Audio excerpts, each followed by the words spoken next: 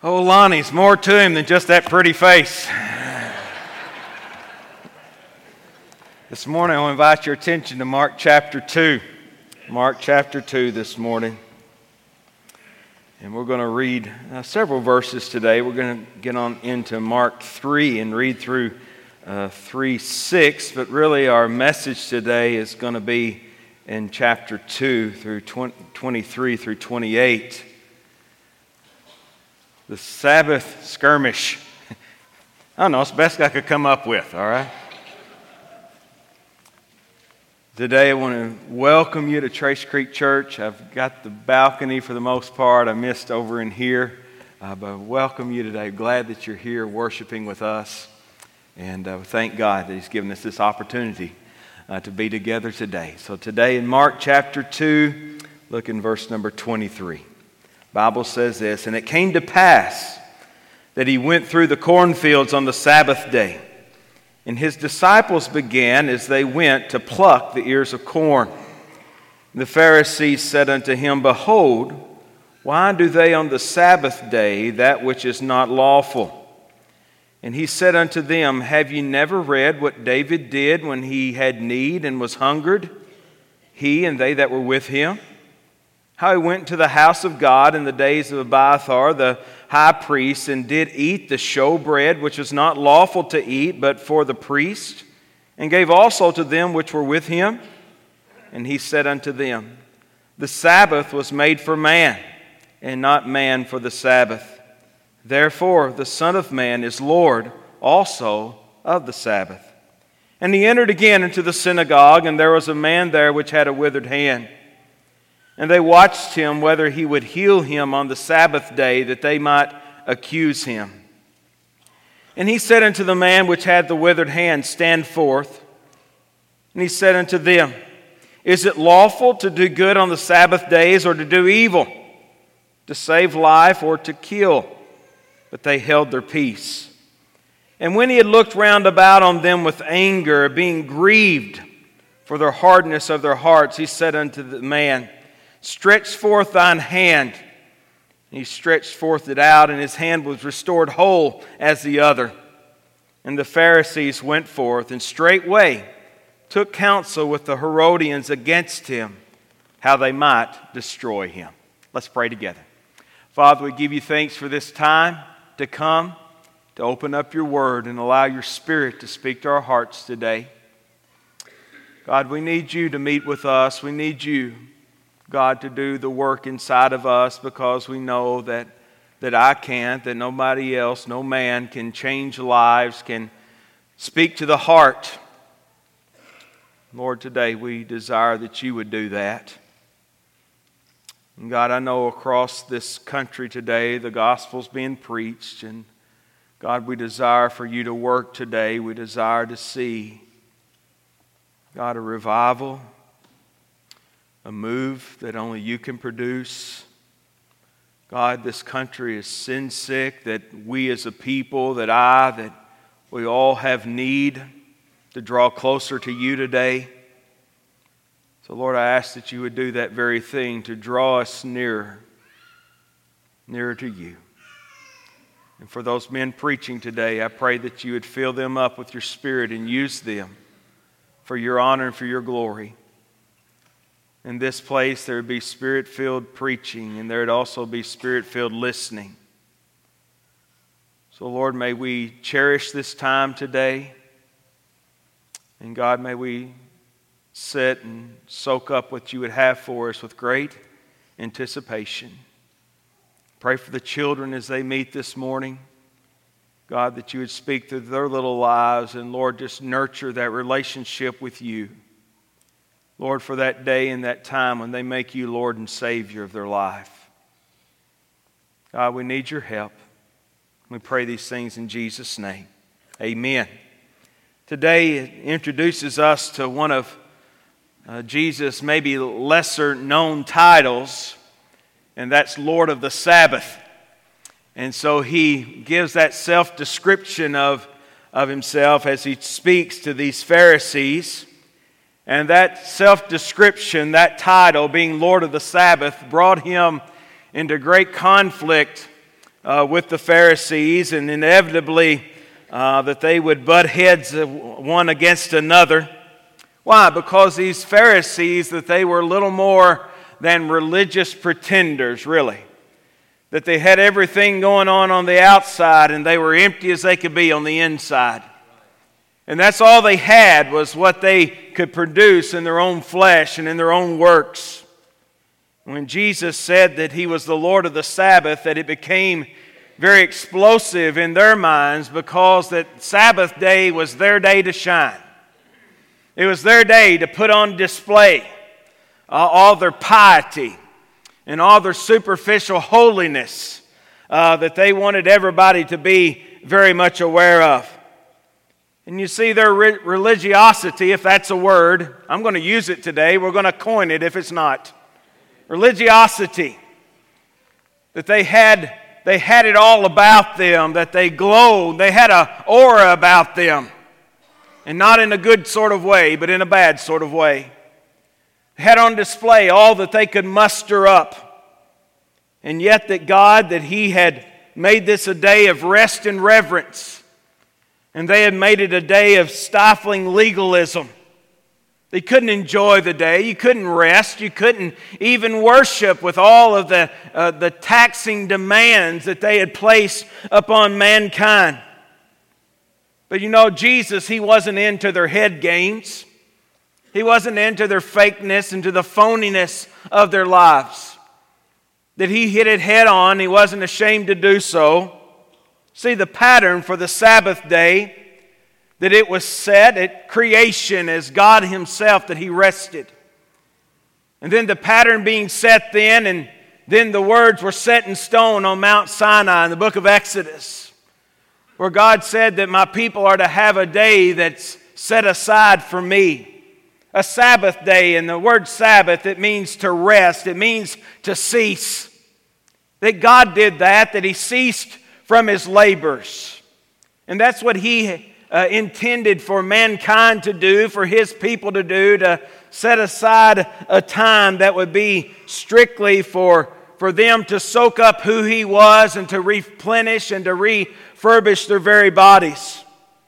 But over the next hundreds of years, that the religious people, these Pharisees, that they compiled an exhaustive list of things that people could and they could not do on the Sabbath day. There were some 39 major headings on what you could not do, and each of those 39 major headings were divided into all sorts of different subheadings of lesser ways that you could be offensive to God. I have to believe that maybe as they started it, they probably had, and maybe had, I don't know, maybe had some good intentions. But it developed into something that was very evil. It became something that was an idol to those people. And so it became offensive to God. So they thought that they could really attain God's approval. And maybe more importantly, they could gain man's attention by the things that they did or the things that they did not do. So anything that was considered work of any kind, that it was strictly forbidden, and that there were rules and regulations that were put on everything. For example, and I have some things written down here, there was to be no bathing, no cooking, no picking up objects heavier than a fig. Ladies, don't try to put on any jewelry, or don't even look in the mirror, because those are things that you could not do on the Sabbath day. No one could travel more than 3,000 feet from your home on the Sabbath day. And this is where they got to, that they would string cords and ropes from house to house so that they could say that those houses were connected. And they could travel from house to house that contained those ropes, and they would say that did not count. So that you could travel from one end to the other without it counting, and then add on your 3,000 steps. Now, for most of us, we struggle today to get in our 3,000 steps, right? But yet that's where they found themselves at. You know, and you and I, we consider it laughable the things that they put in place in their life and rules and regulations and whatnot. No, you and I today, we may not think that those things are really all that important that we talked about here, like cutting an orange in two to be able to pack it. But we all have our little things, our religious things that we think that are very important to God, and in essence, they may not be all that important to Him. Things that we want to do to convince people that we are right with God. Churches that sometimes we establish things that we say, well, everybody's got to do this or everybody's got to do that. And here's the thing, at the end of the day, when we have that we reduce our relationship with God to a simple list of do's and don'ts. And if that's all we have, and make no mistake about it, that's all some people have, that is a miserable way to live. That's a miserable existence. That's no relationship at all. It's simply following a checklist. And so God puts it on display here, I think, that we're to be very much aware that even though these people were well respected in many aspects of the Word, and yet in the eyes of God they failed to live up. They failed to live up to what God had wanted them to have. Yes, God desires and God expects for you and I as believers to live a life of holiness and righteousness, and one that pleases and honors Him. Yes, absolutely yes. But it must not be simply by us saying, yes, we've done this, and no, we haven't done this, that our life is to be the overflow of a genuine love relationship with the Lord Jesus Christ. It must be more than rules. Now, talk about the Sabbath day, and chapter 2 and the beginning of chapter 3 is about the Sabbath day. You know, you and I, that we are no longer under the Sabbath restrictions, so to speak, but yet we see in the New Testament that the church always observed the Lord's Day, a day that was set aside for Him. Why? We set aside Sunday, the Lord's Day. The Sabbath day was Saturday, but the Lord's Day is Sunday. And that we do that, why? Because our Lord resurrected from the grave on Sunday. And so Sunday is to be a celebration of the resurrected Lord. That Sunday for the church, it was when the Pentecost, the Holy Spirit came there on a Sunday. And we see that He officially birthed the church, so to speak, out into this world. And so another reminder that Sunday is not like any other day on our calendar, but it is the Lord's Day, and just in a very similar fashion as in the Sabbath day, that the Lord's Day is not for us to simply do what we want to do, but it's a day of rest, it's a day of refreshment, it's a day of coming and worshiping and honoring the Lord Jesus Christ for saving our souls. That's what a Sunday is. That's what it's all about.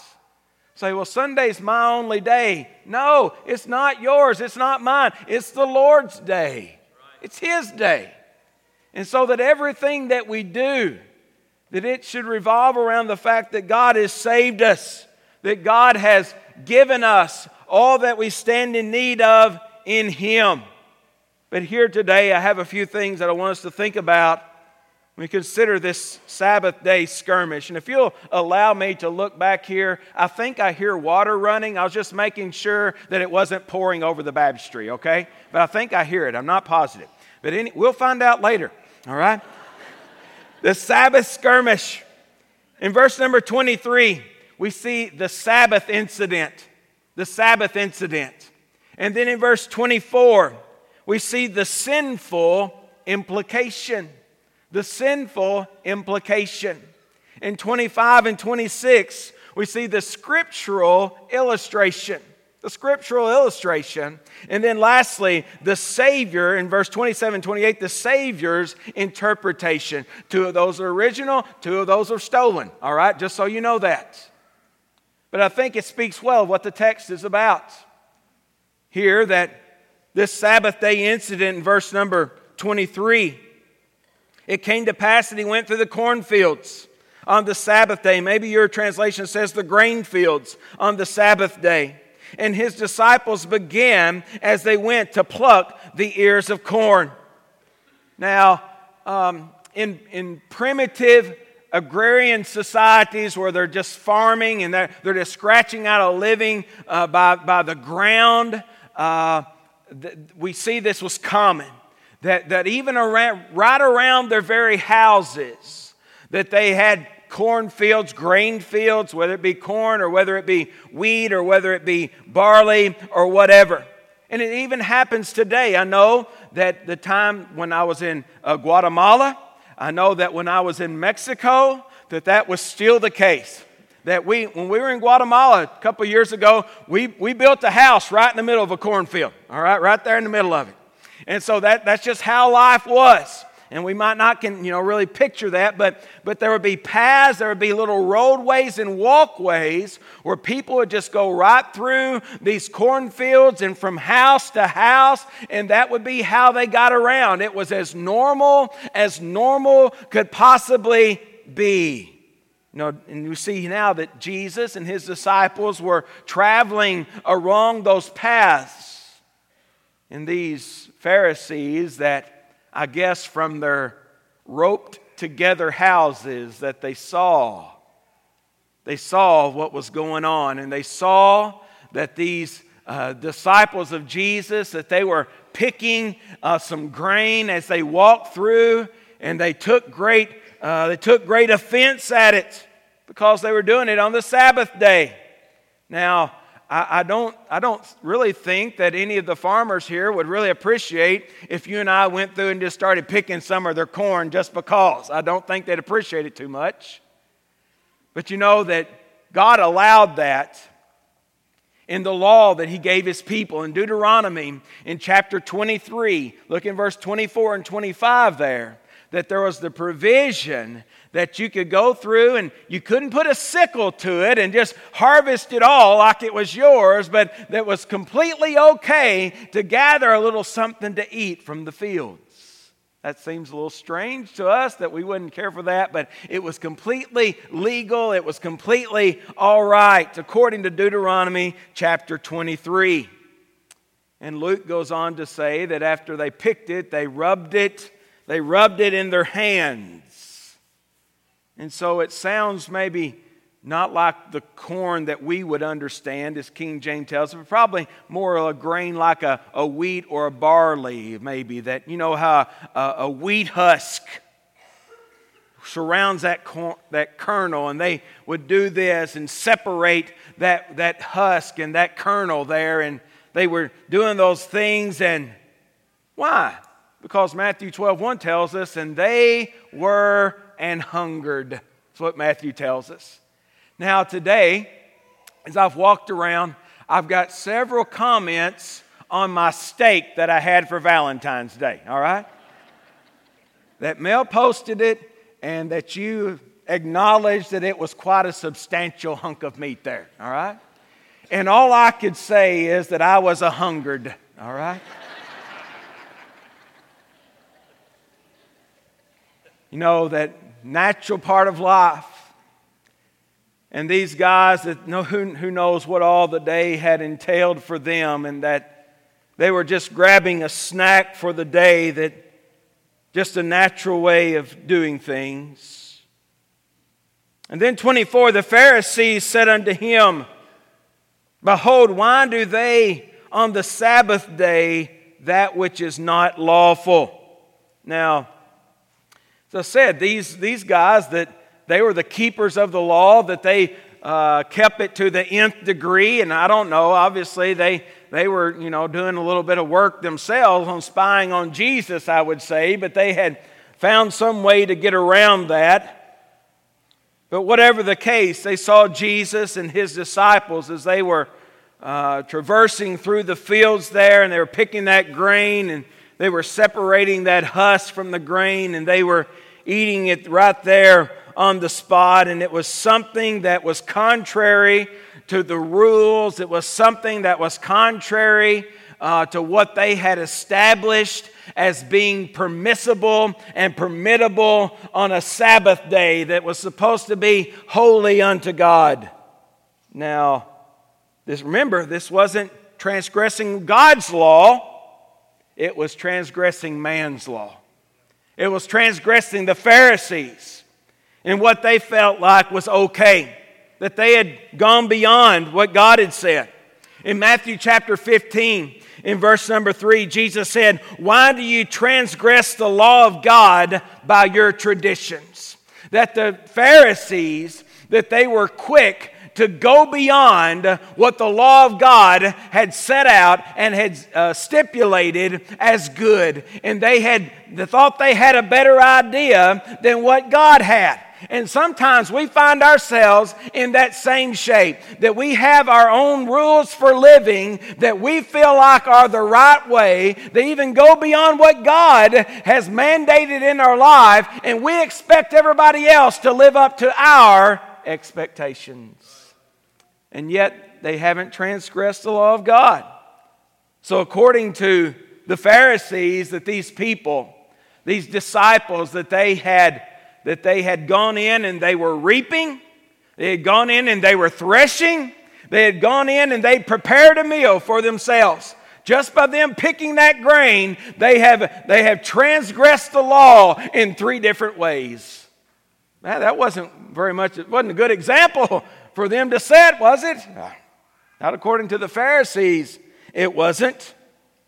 But yet, these Pharisees, that they were good about keeping the law, and yet their heart was hard, and their heart was cold, and they were totally unconcerned about the real, tangible needs of people.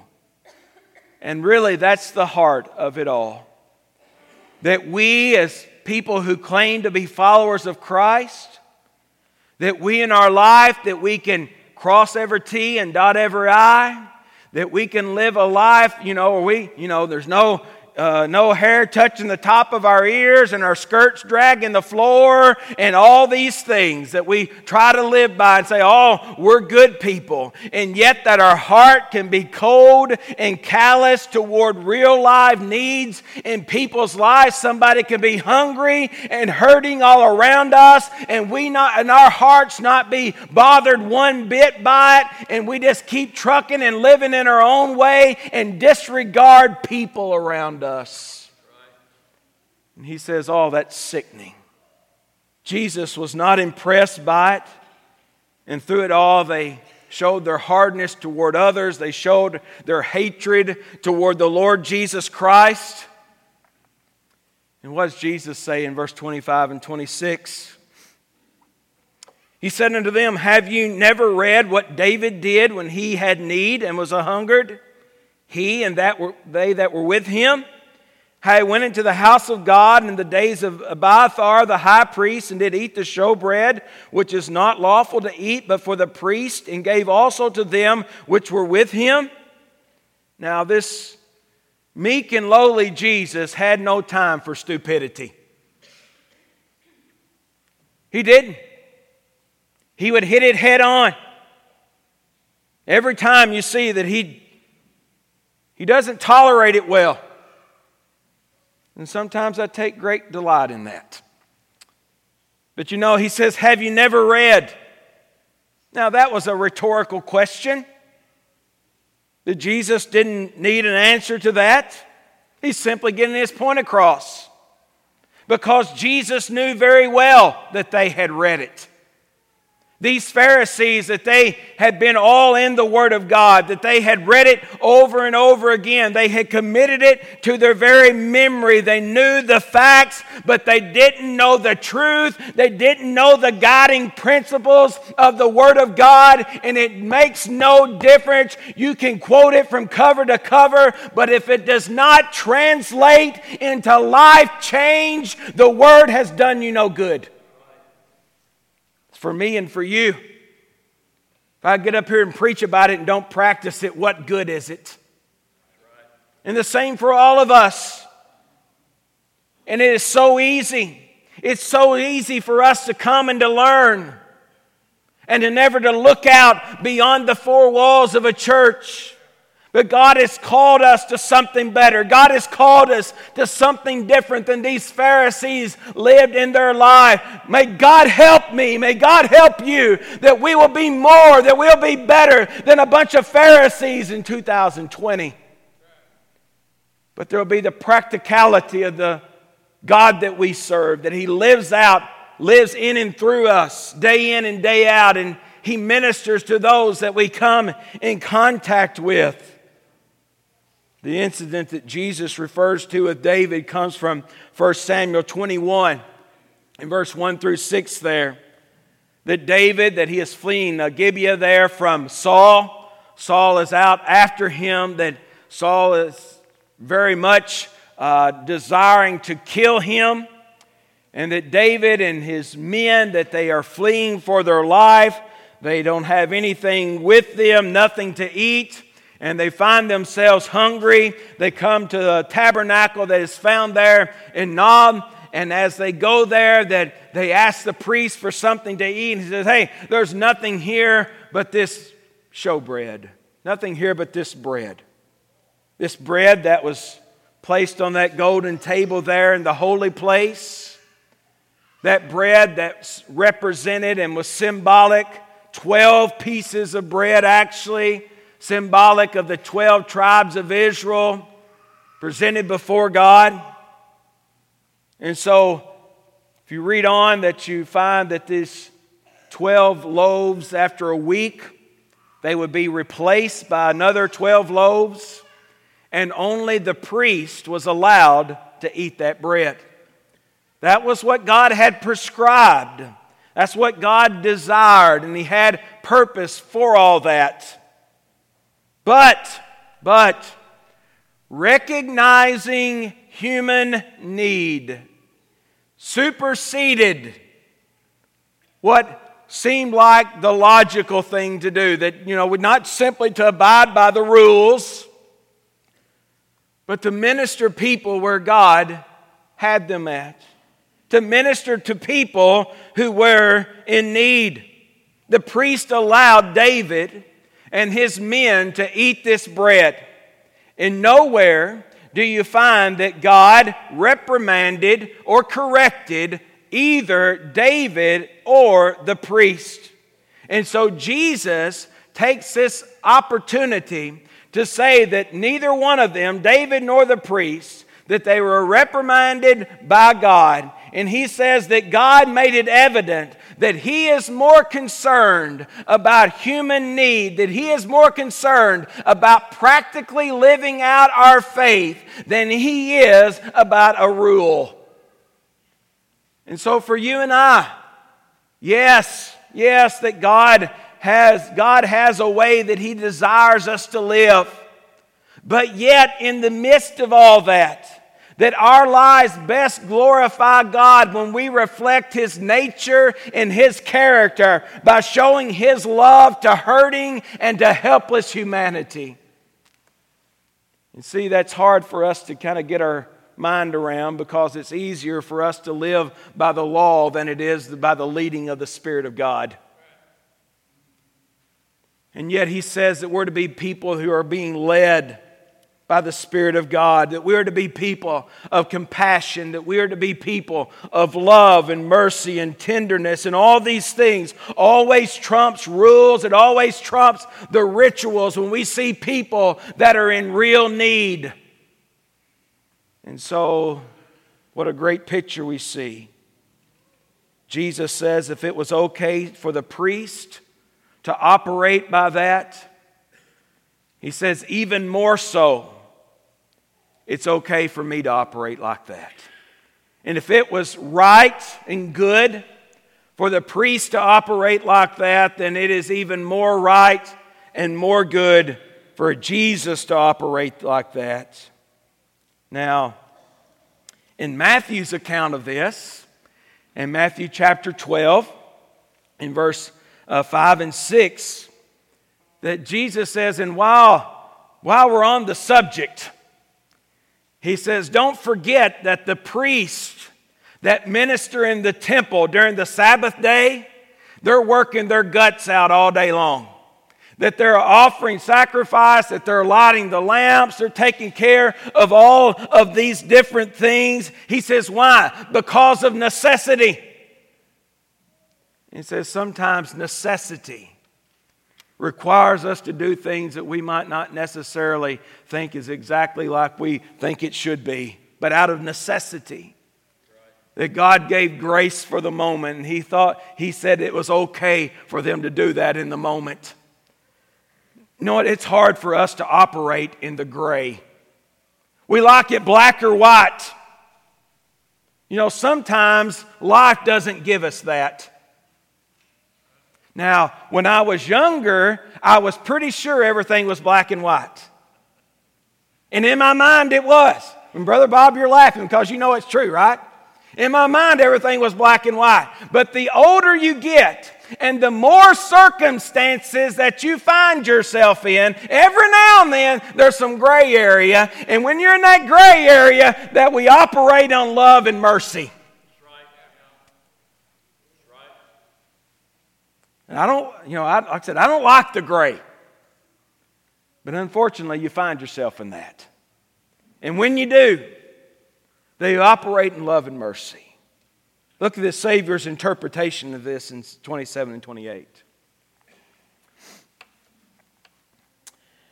And He said unto them, the Sabbath was made for man, and not man for the Sabbath. Therefore the Son of Man is Lord also of the Sabbath. Now God never intended for His ways, God never intended for His statutes and for the things that He set in place to cause people to stumble over love and mercy and kindness. That was never the intention. Never was. And He tells us that the Sabbath was made for man. He says, not that the Sabbath, not that I needed this, you needed it. We need it. It's for our benefit. The intent of the Sabbath was so that we could be refreshed in our soul. That we could be made whole. That there was a resetting in our life. Once a week, there was a resetting. There was a regathering of ourselves. We worship so that we would rest, be recharged for the week to come. And that's always been God's intention. It was never for the Sabbath day to become a burden. Never. And yet that is what the Pharisees took from it. And that's what the Pharisees had made it to be. In Matthew chapter 12 there, in this parallel text, 12:7, Jesus quotes from Hosea 6:6. He says, I will have mercy and not sacrifice. You see that Jesus, that He grabbed that Old Testament verse there to remind us that the desire of God is that always that we operate in love and mercy more than He needs a sacrifice. God does not need one thing that you and I can give Him. He has need of nothing. So when you and I, when we try to offer Him something, yes, that's well and good, but He doesn't need a thing. We need the opportunity. And we need the opportunity to show God's love. And you and I, that as we live, that we need the opportunity to show God's love to a hurting and a dying and a messed up and a wrecked people. They need it. Sometimes we need it. And if all we have is coming to church, if all we have is doing this, and this, oh my goodness, we're miserable. We're missing the point. There's so much more to this. We live in a time when people don't see the point. Why bother? Why bother with church? Why bother with faith? Why bother with the Lord Jesus Christ? Why? Because they have not seen in us anything of this love and mercy and compassion and kindness and practicality to our faith. All they've seen in us was a bunch of people that were concerned about following some stinking rules. How inviting is that? Not very, is it? Work's got enough rules for you. Your husband's got enough rules for you. Your wife's got enough rules for you. Yeah. Oh, Paul still hadn't learned it, has he? You see, Christ came for something more than that. He came so he'd live a life that's full of God's love, God's compassion, His mercy, in practical ways and more than stinking rules that some man can come up with or some church can try to put over us. It's not about that, it's more. It's about a relationship with the Lord Jesus Christ. Being in love with Him and getting in this book and learning more and more of who He is and the mercy and the grace and the nature of God that we have been the beneficiary of, that we have been the recipient of grace. And my goodness, since we have been grace, should not we be the first to show grace? Do we deserve it? No! And the people that we show it to on Monday, it's not because they deserve it. It's because they need it. So, friends, we need to take an account of our life. Not be like the Pharisees and giving people what they deserve. We need to operate by the grace of God that's been extended to us. And knowing that was never the intention of God in order to get even and to give people what they deserve. Thank God He doesn't give me what I deserve. But day by day and moment by moment, He operates in grace. And so that you and I, our salvation necessitates that we live a life full of love and grace and mercy. One that is practical and one that is for the moment. Yes, our life should be different. Yes, that you should look at how I live and there be no question that I should not do anything in my life that should make anybody stumble. But thank God I'm not confined to rules. Not your rule or nobody else's rule. I'm to live by the rule of God's love in my life. And may that dictate my life, and may it dictate your life in some real practical ways. Let's pray together. Father, we thank You for this great example that Jesus Christ Himself gave us. God, I pray that we would see ourselves in our own life and not be concerned about somebody else right now, but be concerned about ourselves. And Lord, being able to flesh that out and Lord, to make that practical. And Lord, we as human beings, that's hard to do. Struggle for me, and I'm assuming it is for everybody else as well. So God, thank You for taking time today. Taking time in Your Word to put this text in. And God, I know that it's hard. It's hard just to put it out there like it ought to be in our lives sometimes and get real with You. But God, I pray that right now today that we would get real with ourselves and get real with You. And God, that You would show us and that You would teach us what it is to really follow You, what it is to be a child of God. and for it to impact our everyday life. Thank you for your grace. Lord, I thank you for this opportunity to be here with these people today. And God, may we make the most of it for your honor and glory. In Jesus' name, amen. Let's stand together this morning.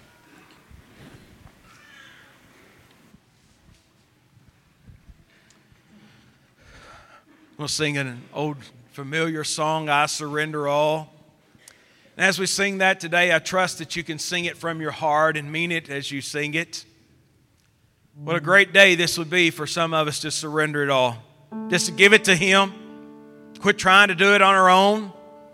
And give it to Him. To allow Christ to live through us. Moment by moment, day by day. I'll be here to pray with you and help you in any way that I can. Maybe you have a neighbor and say, will you come pray with me? Maybe it's just something between you and the Lord today. That's okay too. But as He has spoken to you, pray that you'll respond to Him. Brother Mike, lead us as we sing, I Surrender All. Let's sing it together. All to Jesus I surrender.